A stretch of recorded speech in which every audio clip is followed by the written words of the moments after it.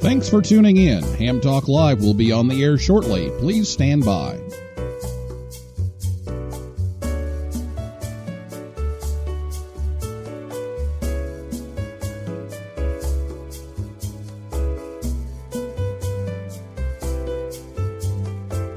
This episode of Ham Talk Live is brought to you by Tower Electronics. For connectors, cables, and more, call 920-435-2973 or visit pl-259.com. And by ICOM. Heard it, worked it, logged it. Visit www.icomamerica.com/amateur for more information about ICOM radios. It's Ham Radio.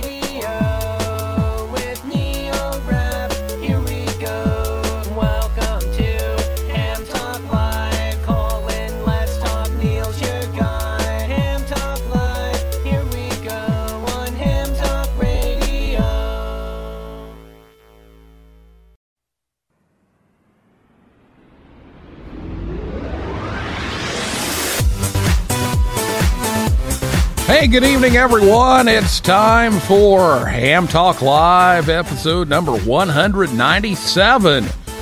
Big changes coming to the National Contest Journal, recorded live on Thursday, January 23rd, 2020. I'm your host, Neil Rapp, WB9VPG. Thanks for tuning in to this episode of Ham Talk Live. Tonight, we're joined by my good friend, Dr. Scott Wright, K0MD, the editor of the National Contest Journal, and we'll take your calls live in just a few minutes. Last week, Michael Cawley, W4MCA, was here to talk about the Orlando Hamcation. If you missed that, you can listen anytime at hamtalklive.com or your favorite podcast app or YouTube, or catch the rebroadcast on WTWW 5085 AM, Saturday evenings at about 6:30 p.m. Eastern Time.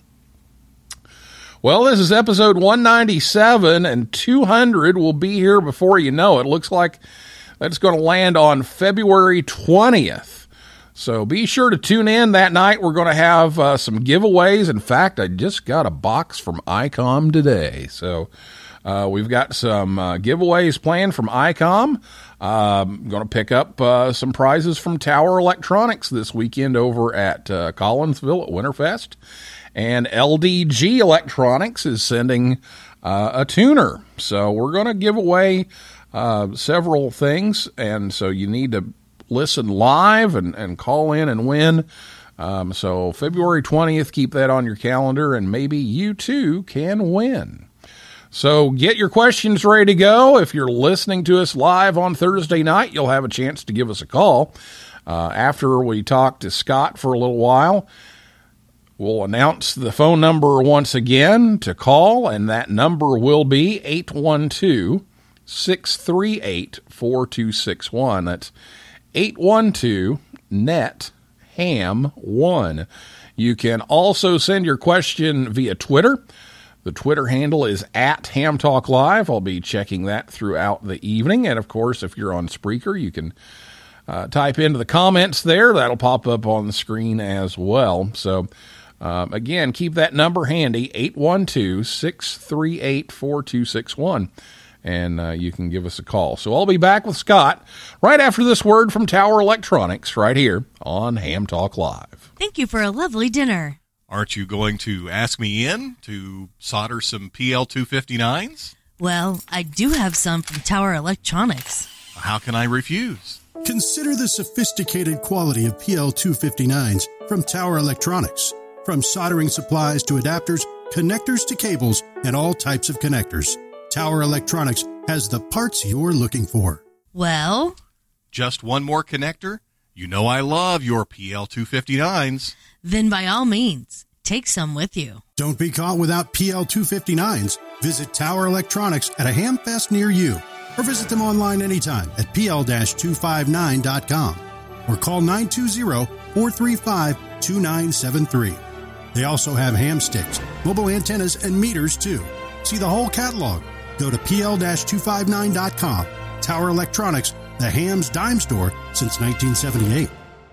This portion of the show sponsored by our mystery sponsor, a product so good they are paying us not to advertise it on this program. You're listening to Ham Talk Live with Neil Rapp.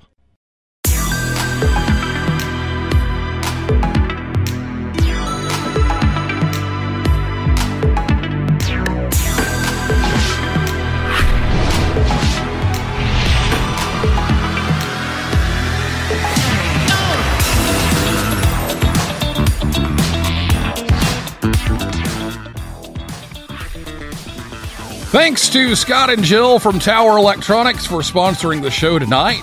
They help bring you Ham Talk Live each and every week. They will be at Arcadia, Florida this weekend on the 25th. They'll also be in Collinsville, Illinois at Winterfest over by St. Louis, and I look forward to seeing Jill over there.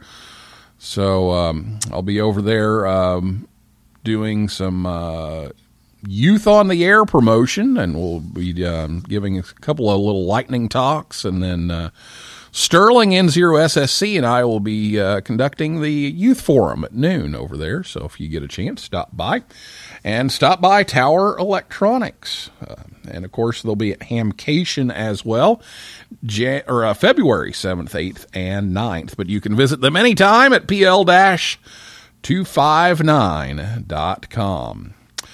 Joining me tonight is Dr. Scott Wright, K0MD. He is the editor of the National Contest Journal from Rochester, Minnesota. Scott works for the Mayo Clinic teaching cardiology, which often takes him abroad, where his ham radio habit can go with him. Scott is an excellent contester and has been on several DXpeditions, and we met when we were kids in Louisville, Kentucky, taking a test in front of the FCC examiners. So he's in his third year now as the editor of NCJ and has added some great content to the bi-monthly publication from ARRL. And we're going to talk about some new things that are coming to NCJ yet this year. And he is a graduate of the University of Kentucky. So Scott, before I let you talk, we have to play the UK fight song. So here we go. Except I'll probably get nailed for a copyright violation, because it's probably a violation. But Scott, welcome back to Ham Talk Live. Thank you, Neil. It's a pleasure. Should we do the Cats cheer? I don't remember that. You know, the C-A-T-S, cats. Well, this year the season is not as exciting as it could be because of the way the team's playing. They're doing okay, but I'm afraid Coach Cal may have, shall we say, a health incident if they continue to play. He may need your cardiology services. Is that what you're saying? He may need someone's services. But you know, it's always a bad year for Kentucky fans unless the Wildcats are in the Final Four. I hate to say it, but that's sort of the expectation. True. You know, you're what, number 18 in the country, and you know, won most of your games, and it's a bad year. Yeah, exactly. When we get to Sweet 16, it's a dismal season. Oh, but, so true. Great to be on with you. Congratulations on coming close to the 200th episode. I'm looking forward to that show. I'm hoping I can win a PL 259 from Tower Electronics, but I know those will be in high demand. And I do remember those days before the FCC examiner in Louisville.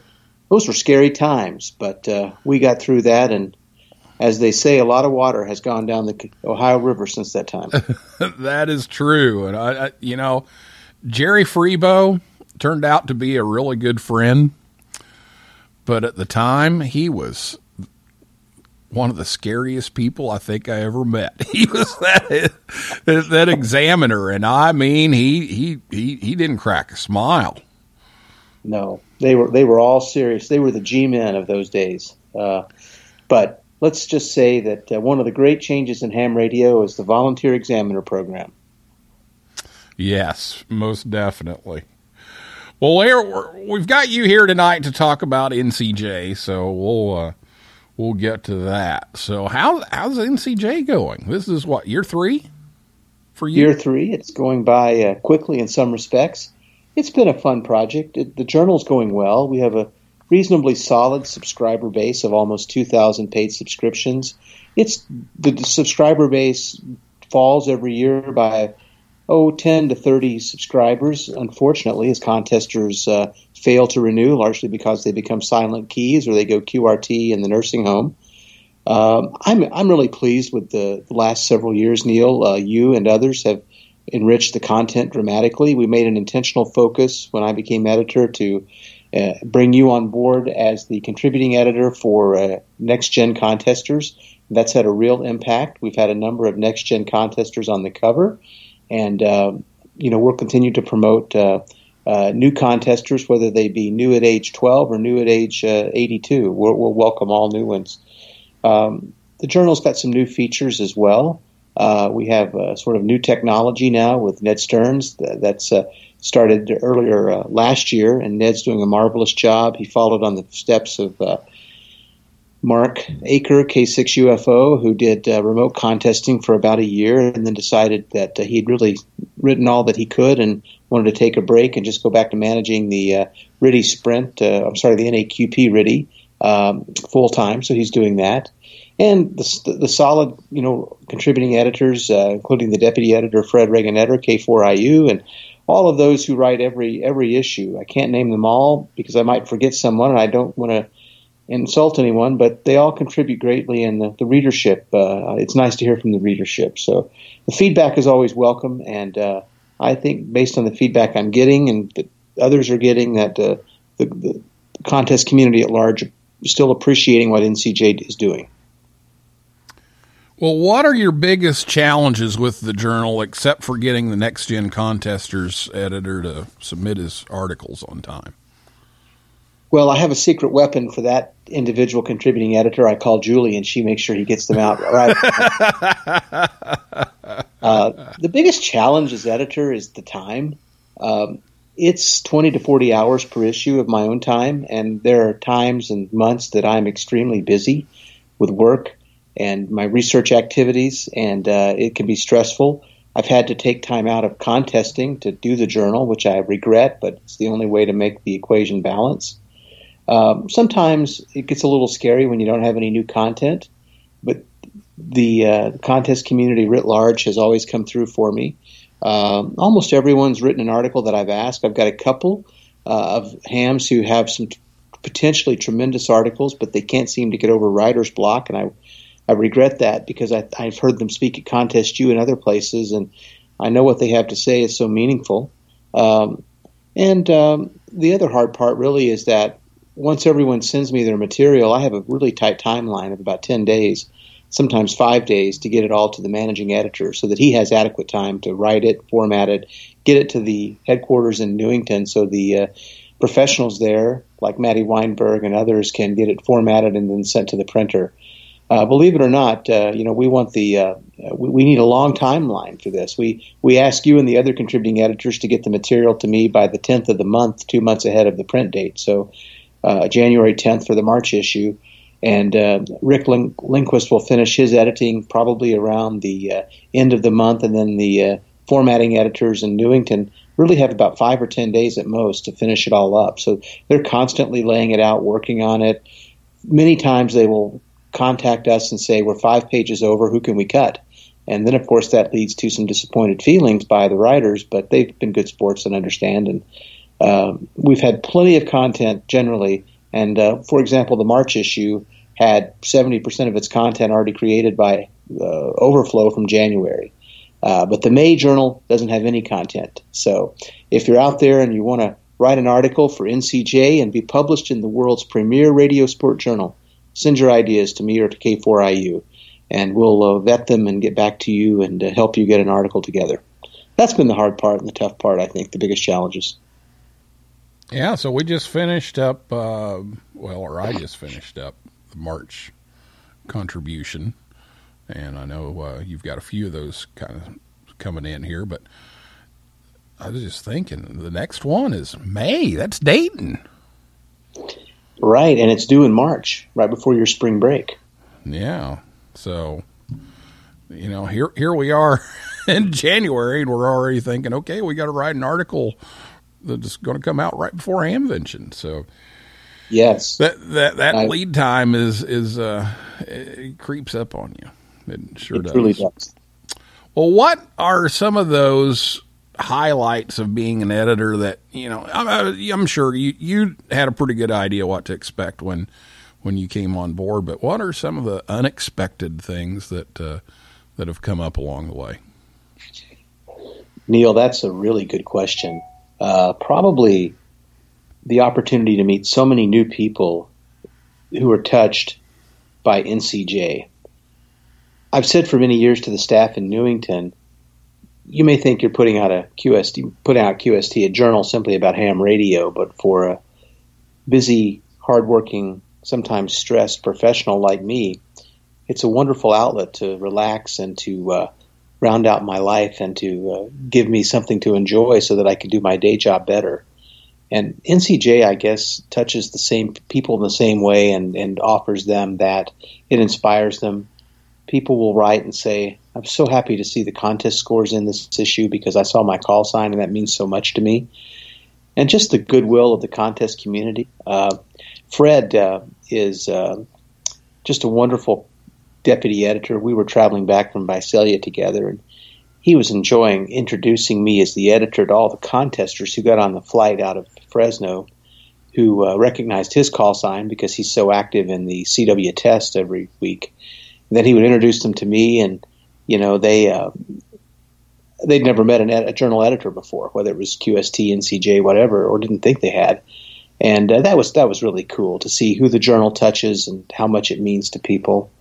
And I also think, Neil, that the opportunity to create new content for the contest community is a great privilege. You've been a part of that. Many of the individuals you work with at K9SOU, as well as at the Indiana University radio station, the ham radio station, and your now Yoda team, including CE2LR in Chile and Bryant KV5 HVO, have all contributed, Marty as well. So we've been able to get new content for Next Gen, as well as trying to help individuals who may live what we call in landlocked situations in a small city lot or have to go to a park to contest. We're creating content that makes it able for them to understand they contribute equally to contesting. Not everyone can be like K9CT or K3LR and have multiple towers and stacked Yagis. That, in fact, most contesters are not in it to win. They're in it to make a few contacts, have a few hours of enjoyment, and maybe work some new DX. So that's really been enjoyable to create new content and create another expanded vision of what contesting can be beyond the traditional thoughts of, CQ Worldwide, ARRL DX, to also what can it be for city dwellers and younger hams.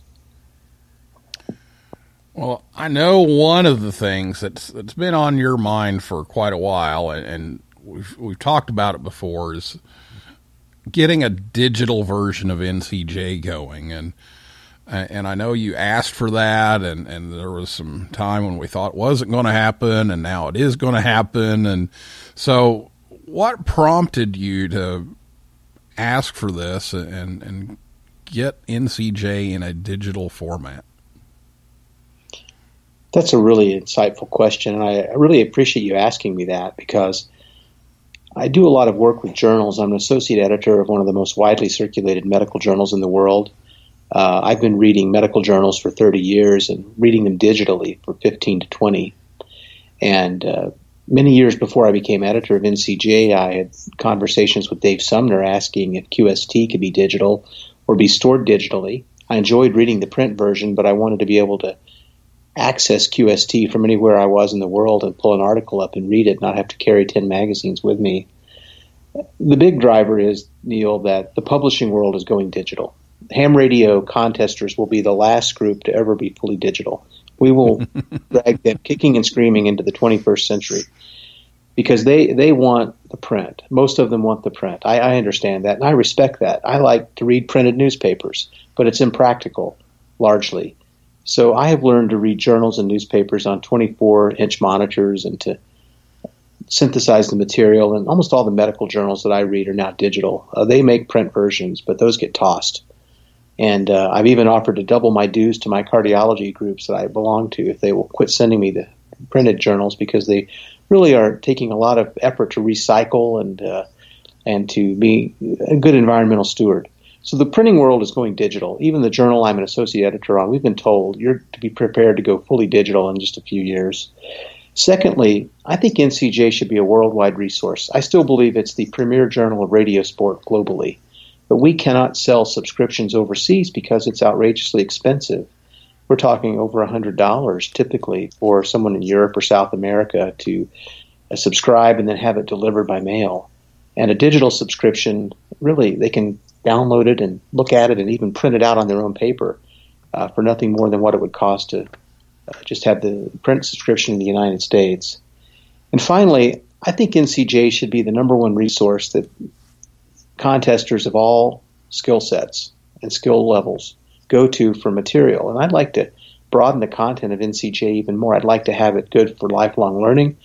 I'd like to see NCJ offer beginning contesters a lot of practical tips and skill sets on how to learn and understand things more in depth, to be a forum for you to mentor people who want to bring young people into contesting, for groups like the Nashua Amateur Radio Society to be a part of, Fred and his wife and their team in New Hampshire to talk about how you get all kinds of people active into contesting.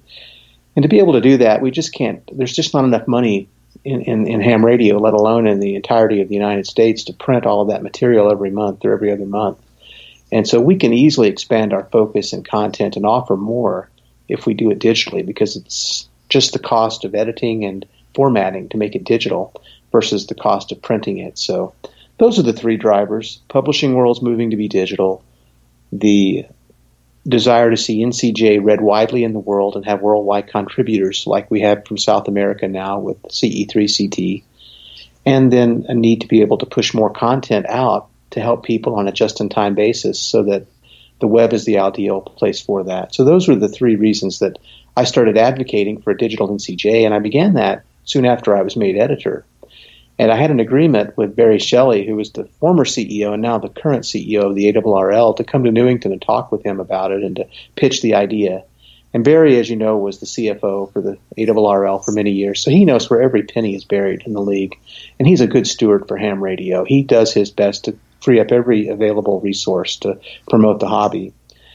And I contacted Howard Mickle in the early spring in March of his first term, his only term as CEO, and asked if we could have a discussion, sit down and have a discussion, that Fred and I would pay our own ways and come to Newington to meet.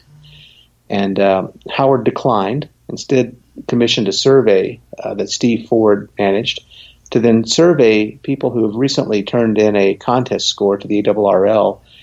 And based upon the survey results, Howard felt there was not a business case for a digital NCJ, so he turned us down in the spring of last year. Because he was concerned that the subscriber base was going to continue to dwindle, that there was not widespread support. It was about 50-50, frankly. It was 45 in favor, 55 said they would not pay extra, 45% said they would pay for a digital version. And he felt that was just too risky given the precarious nature of ARRL finances. So Howard declined, and we had to live with that situation. And ultimately, Steve Ford, in his very kind and insightful way, brokered a compromise that we could potentially put the PDF of NCJ on the web and then figure out a way with IT security to let current subscribers access that. But before we could get league resources dedicated to develop the IT pathway, Howard and his executive team at Newington had decided that the ARRL needed to enhance the value to membership for the $49 a year of dues. And they could do that by allowing access to QST on the air, QEX, and NCJ as digital subscriptions to any league member. And so much to my surprise, I learned in December from Steve that Howard had proposed that we go forward with a digital NCJ and a digital QEX. I really credit N2RJ, Rhea Jairam, for working behind the scenes as a director. I'm sure she built a coalition of our directors for the league to support this. And I think just time and common sense prevailed, and they finally saw the value equation of this. And I credit the staff at Newington with making the case successfully with Howard that I was unable to make on email. Well, we're looking forward to that happening. And do you have a projected timeline for that to take place? I do. Do you have a drum roll? I don't. Okay, well, we can. But I don't. I've got an electric shock. Oh, let's not do that. We don't want any cats or humans injured in this broadcast. Okay. I'm told that we can give you applause afterwards. How's that? Okay. I can always say Balfour. Yeah, you can say, yep, oh, you said it, yep. Anyway, we think the May-June issue will be the first issue that comes as digital. So for the current subscriber base, thank you for subscribing. Please keep it up. You will also have access to a digital NCJ, we think, in May, and to all ARRL members who don't subscribe, you can have access to the digital version in May, likely. And to anyone who would like access to NCJ, who might be listening from Europe, South America, Asia, or even Bouvet, you can subscribe and join the ARRL for $49 a year and have access to all of the journals, the flagship journal QST, as well as the other flagship journal NCJ, and then, of course, QEX and On the Air. All right. Well, sounds great, but it's time for a break. So we're going to take a break. And we're going to come back with Scott and take your questions right after this word from ICOM America right here on Ham Talk Live. New year, new savings. Bring in the new year loud and clear with some of ICOM's most innovative products. Check out the website for current promotions on ICOM's IC7610, 7300, and 9700. Start the new year off with the high-performance IC7610. It's a direct sampling transceiver that will change the world's definition of a software-defined radio. It has the ability to pick out the faintest of signals, even in the presence of stronger adjacent ones. With RF direct sampling, 110 dB RMDR, independent dual receiver, and dual Digicel. With the IC7300, ICOM is changing the way entry-level HF is designed. This high-performance, innovative HF transceiver has a compact design that will far exceed your expectations. RF direct sampling, 15 discrete bandpass filters, a large 4.3-inch color touchscreen, real-time spectrum scope, and an SD memory card slot.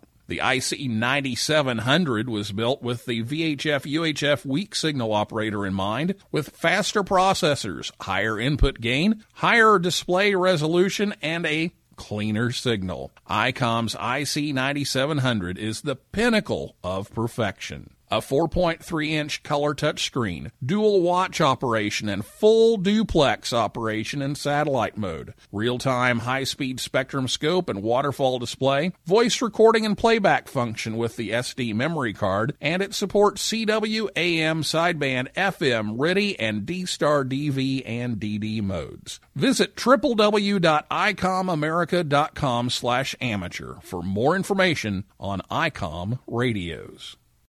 Join the conversation. Give us a call at 812-NET-HAM1. That's 812-638-4261. Now, here's more Ham Talk Live.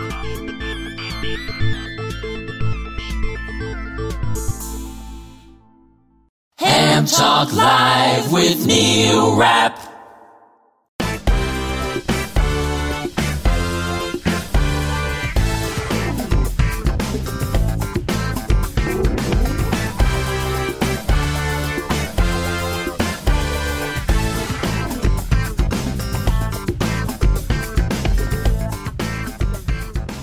ICOMAmerica.com/amateur. Make sure you check that out. ICOM helps bring Ham Talk Live your way each and every Thursday night at 9 p.m. Eastern Time, right here at hamtalklive.com. Be sure to check us out on Facebook, Twitter, and Instagram as well. And it's time now for your calls. So if you have a question for Scott, give us a call right now at 812-NET-HAM1. That's 812-638-4261. 208-4261. Or you can tweet us at Ham Talk Live. Several have. We'll get to those here in just a second.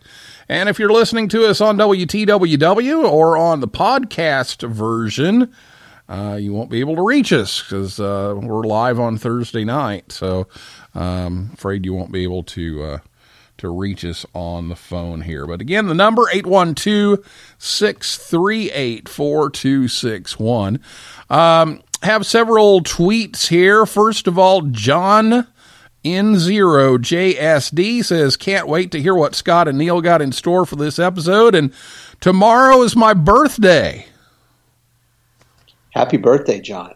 So happy birthday, John. Look forward to working in the next CW contest, John. We need you on the air. I heard you had a little rig trouble with the Yoda event. Hopefully that's gotten fixed. Yeah, we were hoping he'd get in on Yoda month, but had some rig trouble. But hopefully he'll be on for the next one. Let's see. We also have some tweets from Jim K5ND. Says kudos to some guy named Neil. On Next Gen Contesters and Scott's wisdom in adding me into the editorial mix. So, wow. Okay. Well, thank you, Hi, Jim. It's so nice to hear from you. And I want to commend your listeners to look at some of Jim's articles in NCJ on being a rover station for VHF contesting. Jim's an accomplished ham contester, mentor, leader with the Boy Scouts and others, but took time to write for NCJ, and we're putting his articles on the website so that people can have access to them going forward. Jim, thank you for writing and for all you do to help promote more activity on the air across all age ranges and spectrums. Absolutely. Jim's got an incredible rover set up, and it's impressive. And I started asking him questions the other day. I'm like, okay, I got to do something.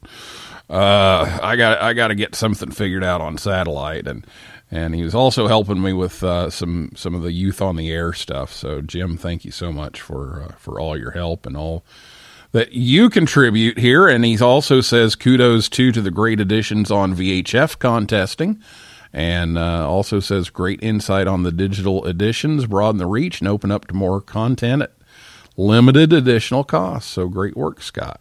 So, good job. And I appreciate Jim saying that, and I want to commend my deputy editor, Fred Reganetter, K4IU, for bringing the message to me from the Huntsville Hamfest group in particular, who thanked us for adding some additional VHF material and said they wanted to see more. So we have intentionally covered VHF contesting more in NCJ in the last year or two than probably the last 20 years saw, because we have been missing a real opportunity to include a large segment of contesters. And we're going to continue to emphasize VHF contesting. And, Jim, if you have some suggestions for potential articles by colleagues and friends, please send them to me, because May and June's really a perfect time to put in some more articles about how to get on for the June VHF contest. So, and if any of your listeners, Neil, have thoughts or ideas, please contact me, K0 Mike Delta at ARRL.net. And we will be glad to consider those ideas and try to get articles together. Sounds like a good idea. And you can also give us a call right now at 812-638-4261, 812-NET-HAM1. If you have a question or a comment to add here about the National Contest Journal with Dr. Scott Wright, K0MD, the editor of NCJ. We've got one more tweet here for you from David N4YHC. Says, please make sure you keep a print copy option for now. While the online magazines can be handy, it's a lot easier for me anyway to read a paper magazine while riding on airplanes and cars, and also sets a better example for our children when we're teaching keeping that screen time limited. So you want to respond to that? Thank you very much, David. It's nice to hear from you in Union, Kentucky. As you probably can tell, I'm a native Kentuckian and used to have a QTH about 150 miles east of where you are. But the propagation is so good in the Purchase region where you are, and it's nice to work you in contest. David, I completely agree. I find it easier to read the print versions when I'm traveling without Wi-Fi access. And going forward, we will continue to have a print edition of NCJ as long as the subscriber base is able to maintain the cost, or the ARRL will subsidize the cost. There are no plans at this time to discontinue the print edition. I can't commit to that being the case going forward 20 years, but I don't think in the short term we're going to have any trouble with that. And maybe, just maybe, we'll have enough uptick from the digital NCJ bringing new league members in that the ARRL will make a commitment to keep it going out in a paper edition as one option for membership. We'll know more, I think, as a new CEO comes on board to see what his or her vision is for maybe offering more member benefits, including a print to NCJ. Yeah, there's always that feel of the print copy, but then there's the convenience of the digital copy, and I think, it's kind of split down the middle which one people prefer, and I kind of like the digital because I can search it and I can, go back in the archives and find stuff easier, but, there's also something about holding a script in your hand, holding the paper. And so for right now, there's both available. Well, John says what happened to the rig, it was a static discharge in the rig. Doesn't know what happened, but he's getting a new antenna soon and an amplifier. And he's still got his portable set up for now. So he's still waiting on the rig, but at least he's got his portable set up. So we look forward to hearing you on the air with your main rig soon. 812-638-4261 is the phone number if you'd like to chime in tonight. This is your chance to do that. That's what the show is about, is taking your questions and comments. So give us a call, 812-638-4261. Or you can tweet us. It's at Ham Talk Live. And if you're listening on Spreaker, you can comment, and I'll get that on the screen here as well. Well, while we're waiting for calls to come in and tweets to come in, Scott, let's talk a little bit about some of the trends in contesting right now. What are some of the current trends in contesting? Neil, I'm delighted to talk about that. Contesting in the United States is somewhat different than in Europe in this regard. Europe has seen a resurgence of new contesters who are, shall we say, 30 to 50 years of age, individuals who probably didn't have access to electronics and just the elegance and beauty of HF radio that we grew up accustomed to and really blessed to have because of living in the United States with its freedom and economic liberty. And so now they're where we were maybe 20 years ago. And so they have active contest clubs and attracting a lot of youth. You know that from Yoda work and watching the young people. Whereas in the U.S., the younger people, with notable exceptions, including some that we've mentioned tonight and some who have tweeted in, are more interested in digital communication via GHF with smartphone. Contesting in the U.S., we know that contesters are largely older than average hams. The modal distribution of contesters is, well, the two largest groups are in their 70 to 79 year bracket and 60 to 69 year bracket. I received an interesting figure tonight from Dr. Frank Howell from Mississippi, who's working on a demographic article for NCJ and a strategy to help us convince the mature contesting community that we have to reach out to even younger adults, meaning 50 to 60 year olds, to get them in. Because compared to the population at large, contesters are 3 to 4 times more likely to be in their 60s or 70s than the population would predict. And the danger of that is that as they get older and need to move into housing situations where it's difficult to have a tower and a radio or an antenna, they are often going off the air, and unless something dramatically changes in life expectancy, those who are 70, 75 may not be on the air for more than 10 more years. So we're watching. The contesting itself is at risk in the U.S. unless we can get newer hams and sort of younger hams, meaning under 60-year-olds, into contesting. Neil, you and I are relatively young compared to the average contester age, and we both have been hams over 40 years. I think you're going to have your 45th anniversary as a ham very shortly, and I will too. So I really would like to see us ask. I think there are two groups of individuals that we ought to attract into contesting, on top of the youth that you're working, and Tim Duffy and Bryant and Marty and others are working to draw in. And those are recent retirees who have left the workforce and now have time on their hands and are looking for something meaningful to do. And ham radio is a wonderful hobby. It can be done indoors or outdoors. It can be done in all seasons. It requires you to mentally think through issues, and so it helps you to grow. And I think it keeps you from maybe getting dementia a little bit because you're using your brain more, and it helps you to have social connections and to stay connected. And then I think we also should target the 40 to 55-year-olds who have completed college and graduate school and are well established in careers and have children who are either teenagers or in college. And it's really a well-known fact that once children hit the teenage years, they suddenly stop talking to their parents and they start going to communication with their classmates via Instagram and WhatsApp and Snapchat and all of those wonderful tools. But the face-to-face conversations go away, and most spouses need their other spouse to take a break periodically from having conversations constantly, and probably wouldn't mind if they were on CW or sideband or RTTY or FT8 a few hours a week. And so I think there are a lot of people your age, my age, even Fred's age, who would always wanted to be ham operator but never had time or energy, and now they have time and resources. They just don't know how. And I think we should take Ward Silver's advice and have some open houses and invite friends over for a tour of the shack and reintroduce them to ham radio. It's not the way it was, Neil, when we were young. The radios are largely solid state now. I don't have to load and dip my HW101 anymore.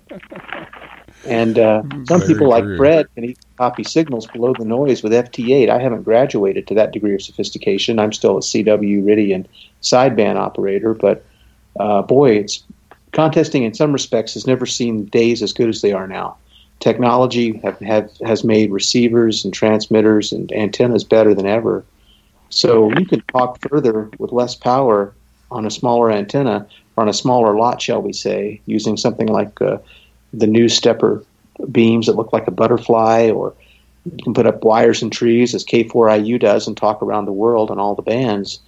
So you don't have to have rotating tower like I have to be successful as a contester. You can get by with a tree and a wire, or we have a ham operator in town, Mark Kelm, who puts up a temporary loop and can make a lot of contacts, digital and sideband, has a wonderful fun time contesting. I think Mark would be a wonderful NCJ or QST story, because he's a gentleman who retired from the professional printing world as a business executive from a local newspaper, and then picked up ham radio as a hobby and really enjoys it. And he makes time for everything, and ham radio fits into that time. And there used to be a poster, right, that said ham radio is not a hobby, it's a way of life, and we need to break that myth. It really is a hobby. It's not a way of life for most people. And you can balance your family and your grandchildren and your work and also have fun with the hobby. Well, we've got a caller that's been patiently waiting, so let's go to the caller. Welcome to Ham Talk Live. Hi, Neil and Scott. This is Dan, W5DNT down in Texas.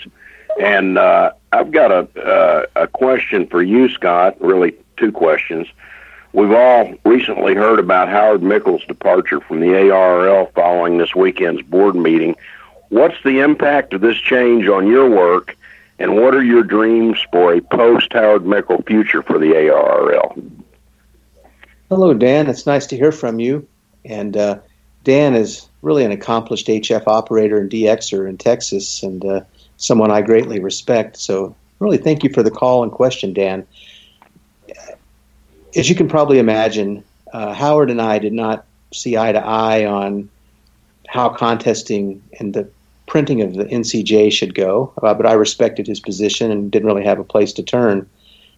And I really never felt that he understood contesting as well as an ARRL CEO should, because I watched a YouTube video of Howard in Chattanooga where he talked about the need to develop a distinct journal for radio sport on top of the journals that we have for contesting and experimentation.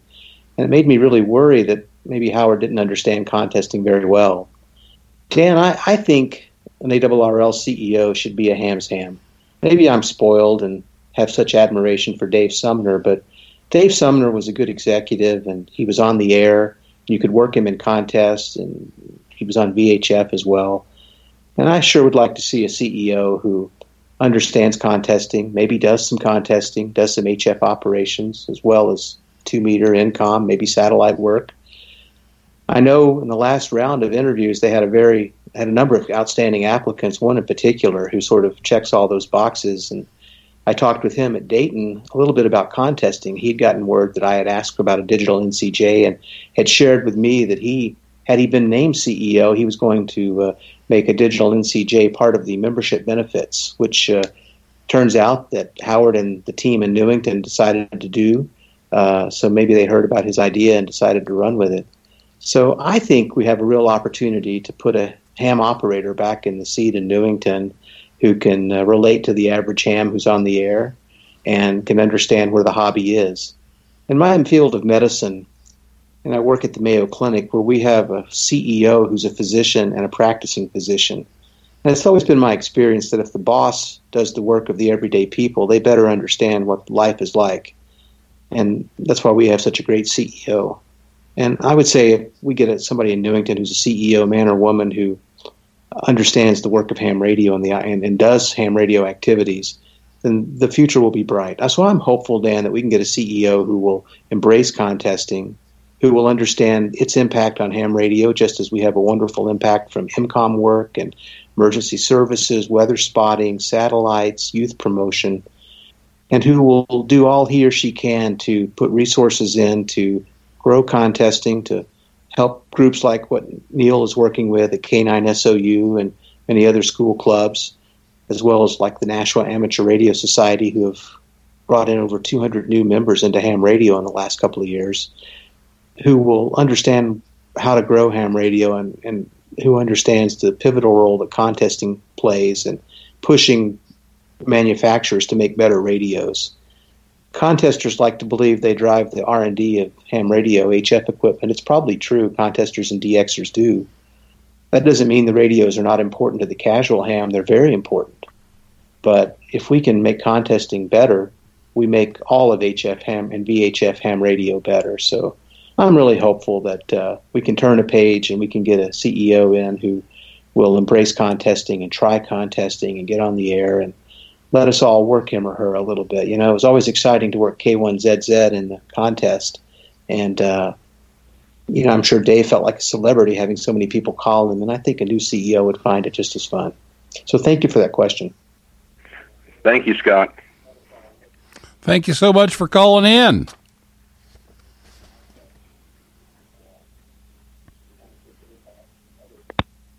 All right. Well, Scott, I think we're about out of time tonight, but any final thoughts here before we go? Neil, I just want to congratulate you on your show. I remember we did the first show together, I believe. Now you're on episode 197, soon to make 200. Congratulations. And also congratulations to you and your school club for continuing to do so well in School Club Roundup. You're really doing an excellent job. If I could just leave one thought with your listeners about contesting, it's this. You don't have to be a superstar to contest. Most of the contacts during contests are made by casual operators working others. And if you can only get on for an hour or two and make 25 contacts, that helps all of us. And it also helps you because you get better trained for using your radio for any emergency situation. So if you need help figuring out which contest to try, drop an email to us at NCJ. We will try to find someone in your region to help you get set up and get going. And let us also know what kind of content you want to read about, so that we can continue to meet your needs to grow your radio sports skills. Neil, thanks again, and it's nice to be on in 2020 with you. And that's all I have to say. I won't wrap it up at all. Well, Scott, thank you so much for coming on once again and sharing with us about the National Contest Journal and a lot of these big changes that are coming up, and hope that things continue to expand and grow, and we'll look forward to seeing it all happen and kind of kicking off this summer. And we wish you the best with the Youth on the Air event. That's an exciting thing, too. Thanks again, Neil. All right. Thank you very much, Scott. Well, yeah, speaking of Youth on the Air, we have a matching fund drive going on right now for the Youth on the Air camp through the end of February, and we sent out some announcements on that today and was on Ham Nation last night talking about that. So if you donate at youthontheair.org, between now and the end of February, your donation is matched dollar for dollar up to $4,000, thanks to our generous donor, Steve. So make sure you consider that as a possibility to help young people learn all about ham radio, including contesting. There'll be a lot of contesting things there at the camp. So that's going to finish it up for this week. That is a wrap for this week's Ham Talk Live. Thanks to Dr. Scott Wright, K0MD, and everybody out there in cyberspace for listening and calling in, and invite you back next Thursday night at 9 p.m. Eastern Time. We hope to bring you Riley Hollingsworth, K4ZDH, to talk about the ARRL Volunteer Monitor Program next week. So, hopefully that will work into his schedule, so that's our plan. And for a list of all of our upcoming guests, just go over to hamtalklive.com. And if you like the show, please leave us a review. That's a real big help if you will do that. So please leave us a review wherever you listen. That helps others find us faster. So for now, this is Neil Rapp, WB9VPG, saying 7375, and may the good DX be yours.